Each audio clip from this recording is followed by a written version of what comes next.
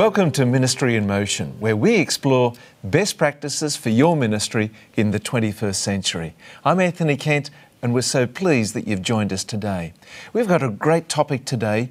We're exploring how to build bridges with your Muslim friends. And our guest is Rick McEdward. Rick, welcome to the show. Thanks, Anthony.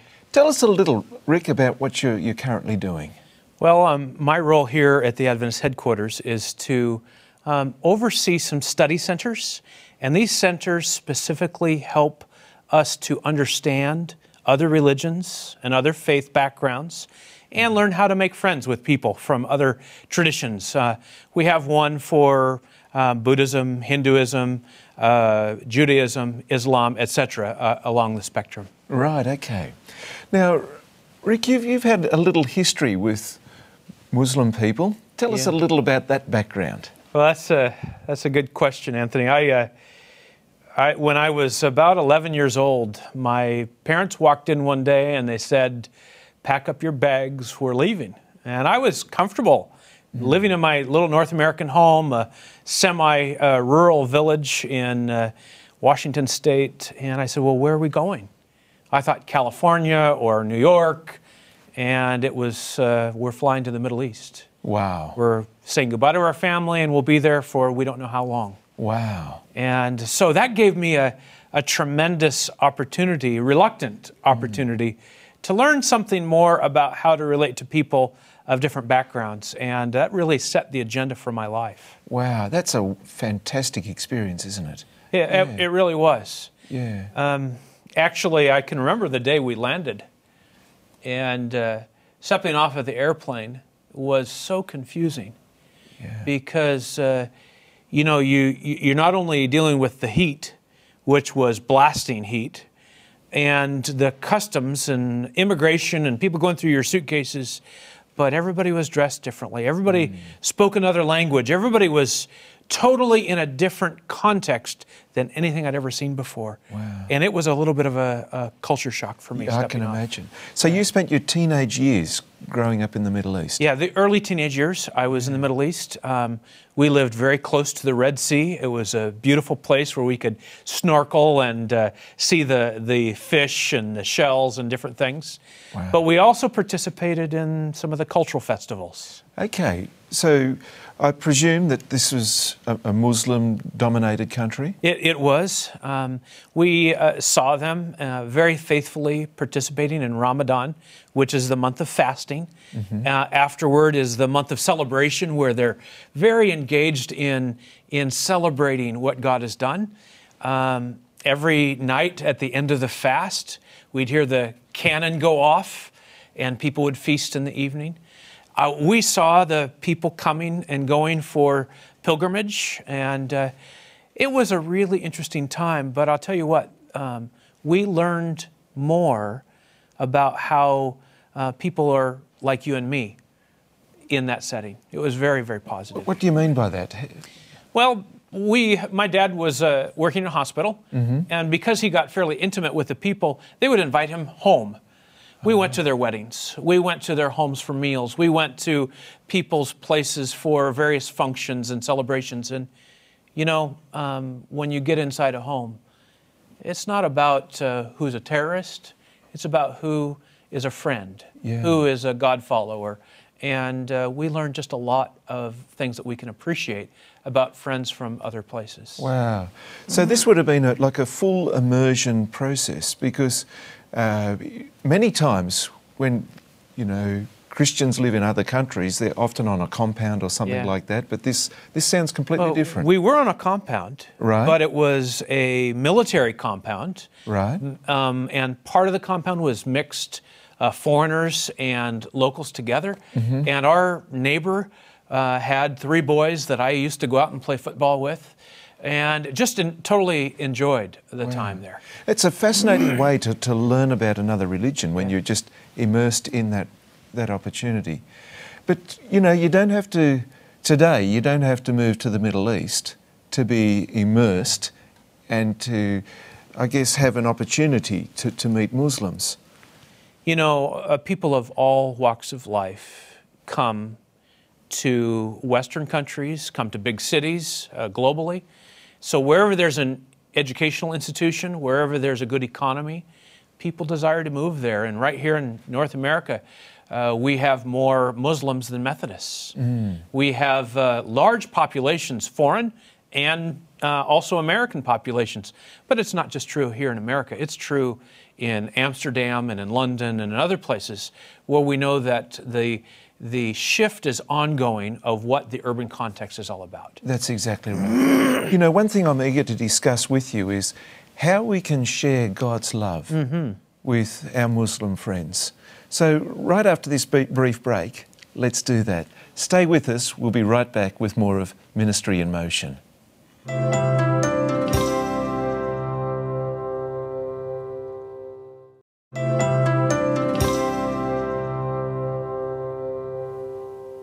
Welcome back to Ministry in Motion. Our topic today is how to share God's love with our Muslim friends, and our guest is Rick McEdward. Rick, there are some pronounced differences between Christianity and Islam. How do we relate to Muslims even with those differences? You know, so often, and this can be said about many religious groups, we focus on those differences. Yeah. We are apt to say, well, they don't do this, or we use strong words, like that's a false religion. And, you know, I would rather look at it in terms of what do we have in common, because that's where our best bridges can be built as friends and neighbors. So what kind of common points do Christians share with Muslims? Well, you know, before we get into the common points, one of the things I often hear is, oh, Muslims don't worship the same God we do. And, you know, it doesn't matter how strong we believe those things. The part that is important for us is how much will those caricatures, generalizations, how much will those really help us to become friends, to share a positive and cordial witness? How do we build bridges instead of walls is really important. And, you know, I do think that there are some common points that are important for us. One of them, interestingly enough, is that many people don't realize that Muslims share the belief in the Torah, the Zabur, and the Injil. Now, to translate that a little bit, is the Torah is the law, the books of Moses. The first five books of the Bible. Absolutely. And Muslims actually have a high regard for biblical writings. The writings, actually, Zabur is the Psalms, or the complete part of the writings of the Old Testament, and the Injil is the Gospels. So there is already a foundation, a framework within Islam and the Muslim mind to say, if we can find the authentic Word of God, we want to follow it. In fact, one of my greatest sources of conversation with Muslims, wherever I travel, is I want to be totally submitted to God. And when I share that, there is an immediate recognition that we share something in common. You know, the word Muslim actually means a person who's submitted. And so when we talk about, I remember a conversation I had in a bookstore. It was a very interesting time. I was in a Muslim bookstore because I want to learn, I want to grow, I want to have a deeper understanding. And so I caught myself in conversation with some other people. It was at the time when the U.S. was having some difficult international relationships, and they approached me on that, seeing that probably I was from the U.S. or from another Western country, and it was a little nervous, you know, how do we respond? And so I just said, well, I really don't have much to say about politics, but I'm here because I want to serve God and I want to search for Him with all my heart. And they said they'd never met an American who had that desire to really. So I told them, I said, well, I get up every morning, I spend an hour with God. I meditate on His Word. I try to be reflective of His character. Now, imperfectly, and I admitted that to them. And when they heard that, they just said, wow, that's what we want too. You know, there's a spiritual heart that if you find a sincere Muslim, one who's really wanting to follow, there are very easy connecting points with those who also follow God from Christian faith backgrounds. Well, that's a wonderful account, Rick. And I noticed there that you were deliberately building bridges. The little I know about Islam, from having travelled there quite a few times, is they certainly do rise early. They certainly do pray and spend time with God. And there is an earnestness there. You know, one of the mistakes we make is we make our Christianity a once-a-week religion. Well, we can. Yeah. I mean, this is a common trap. Yes. You know, it's not what we should be doing. But the reality is that Muslims, 5 times a day, they put their face down on the ground before God. Hindus and Buddhists, likewise, at sunrise and sunset, they're called to the temple. And so when others look at us, they often look at the secularizing factions of the West Hollywood and the problems that have been caused, and they say, oh, Western Christianity is secularizing and it's corrupting our culture instead of enlightening it and lifting it up.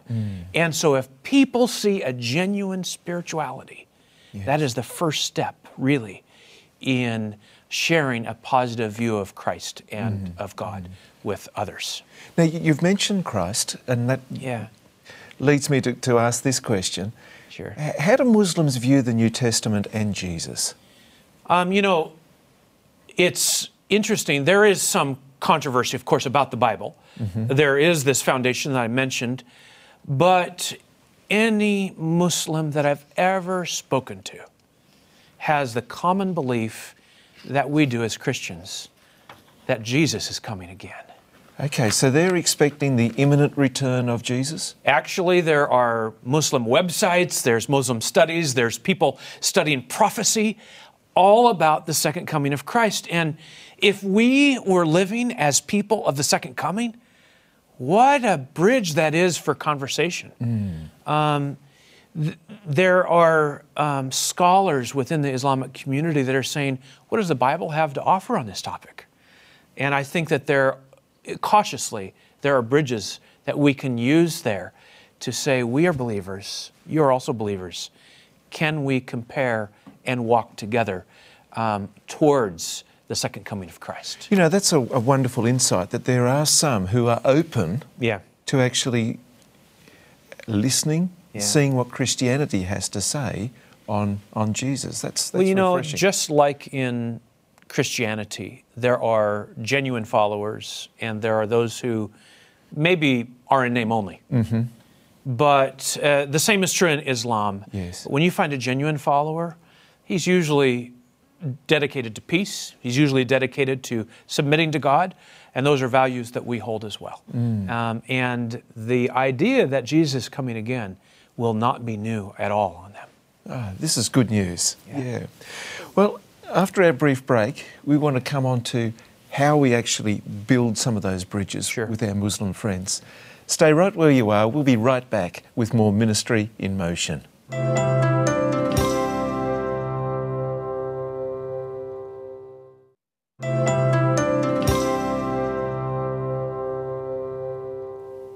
Welcome back to Ministry in Motion. Our topic today is sharing God's love with our Muslim friends, and our guest is Rick McEdward.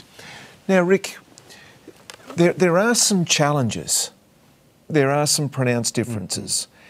What are some of those challenges that we need to address when we are sharing with our Muslim friends? There's a couple different sets of them, but there are some belief issues that have been well documented in the Islamic faith that basically come under a couple headings. Right. One is difficulty of them accepting the Trinity. Okay. The Trinity to us means Father, Son, and Holy Spirit. You know, there's a depth there that we have a hard time explaining ourselves, but to a Muslim, it means 3 gods. Yes. it also, when we talk about Father, Son, Holy Spirit, it actually makes it seem to them as though we are worshiping a God who had an intimate relationship with the Holy Spirit and gave offspring to Jesus. So using the words Father and Son is problematic. It's all wrapped up in this Trinity concept that we share. Yeah. I think that there are ways that we can work through that issue, and maybe we can talk about that a little bit later. There's also, Muslim preachers have attacked the Bible that we use as Christians, saying that it's been corrupted through the years and it's not the original. And again, I think that if we are the Word of God as Christians, if we live, I think it's much harder to use that as a approach.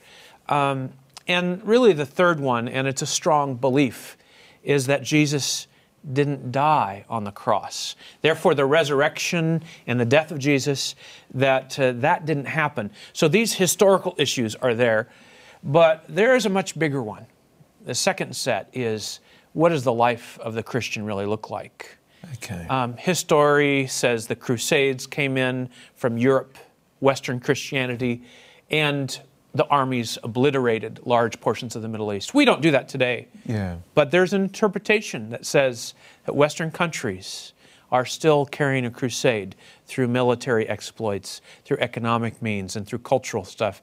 And so we have this history, but also our own way of living out Christ. Those who are not true followers of Christ, but carry the Christian name, may actually be a detriment to our sharing God's love with others. Okay. So how do we overcome these hurdles, Rick? How do we get past these? That's the million-dollar question. It's the question that we all want to know, and we want to know how to do it peaceably. Yes. We want to know how to do it godly ways, without thumping and trying to approach somebody in the wrong ways. And I think that we have to start where it matters.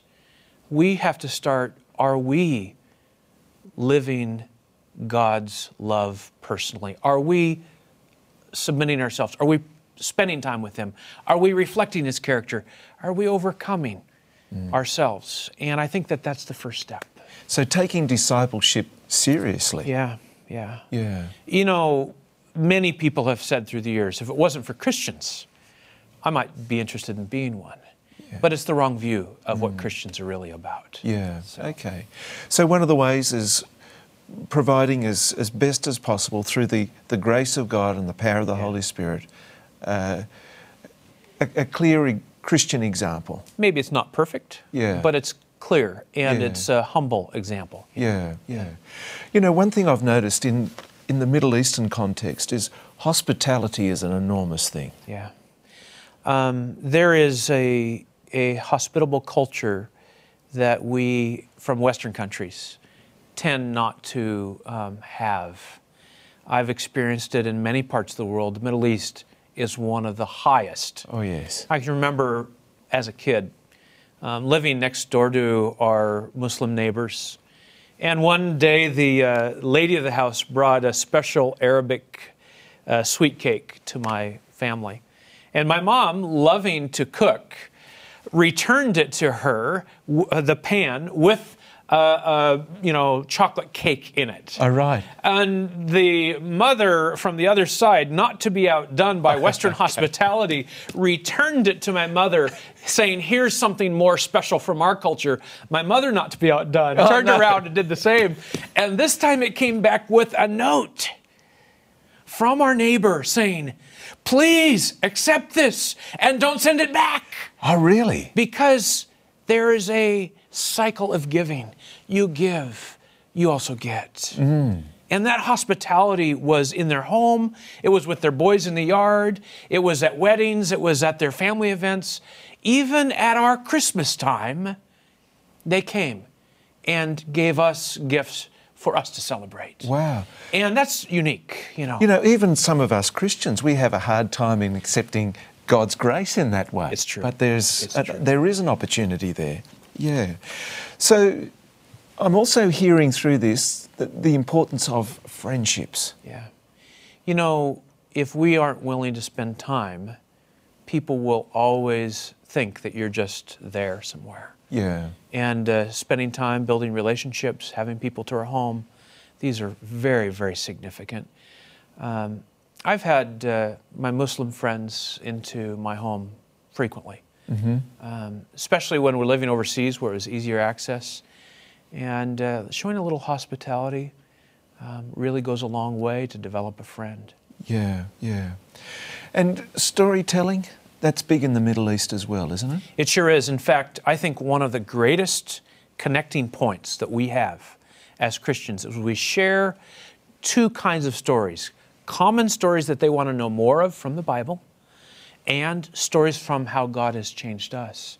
If you think about it from the Bible, there are a few Bible characters that are mentioned in the Quran. You know, Abraham, Joseph, etc. Joseph's given a lot of exposure, but there's a lot of the background stories that they don't know. And whenever I've exposed in my home that we have a lot of background stories, almost every person has said, "Can you tell me some of those stories? Wow. Can you share those with me? Because I want to know more about the background to the Quran." Yes. And the Bible is the background. Yeah. Is there an openness to the New Testament stories? You know, there is, because of the belief in Jesus, not as the Son of God, not as the high priest, but as the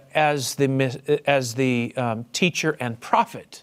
There is a very strong openness to who Jesus was and what he did. Building those other cases takes a little bit more time, patience, and prayer. Yeah. And just in a few seconds, how open are they to receiving, for example, the gift of a Bible? That's a good question. Probably initially not. Right. And what I would do is I would wait for somebody to request from you. Right. Because then it's coming from their heart, not as a push from somebody who wants to share something with you. Sure. Yeah. Thanks so much, Rick. We're so pleased that you've been on Ministry in Motion. And we want to thank you for joining us for this program of Ministry in Motion as well. We'd like to encourage you to come and visit our website, ministryinmotion.tv. There you can see an archive of all of the programs that have been aired on Hope Channel. You can watch those 24/7. You can even share them with other people in your churches and your community as well, and be blessed by the wonderful guests that we've had. But we'd like to invite you to join us next time on Ministry in Motion. But until then, we want you to know that we are praying for your ministry.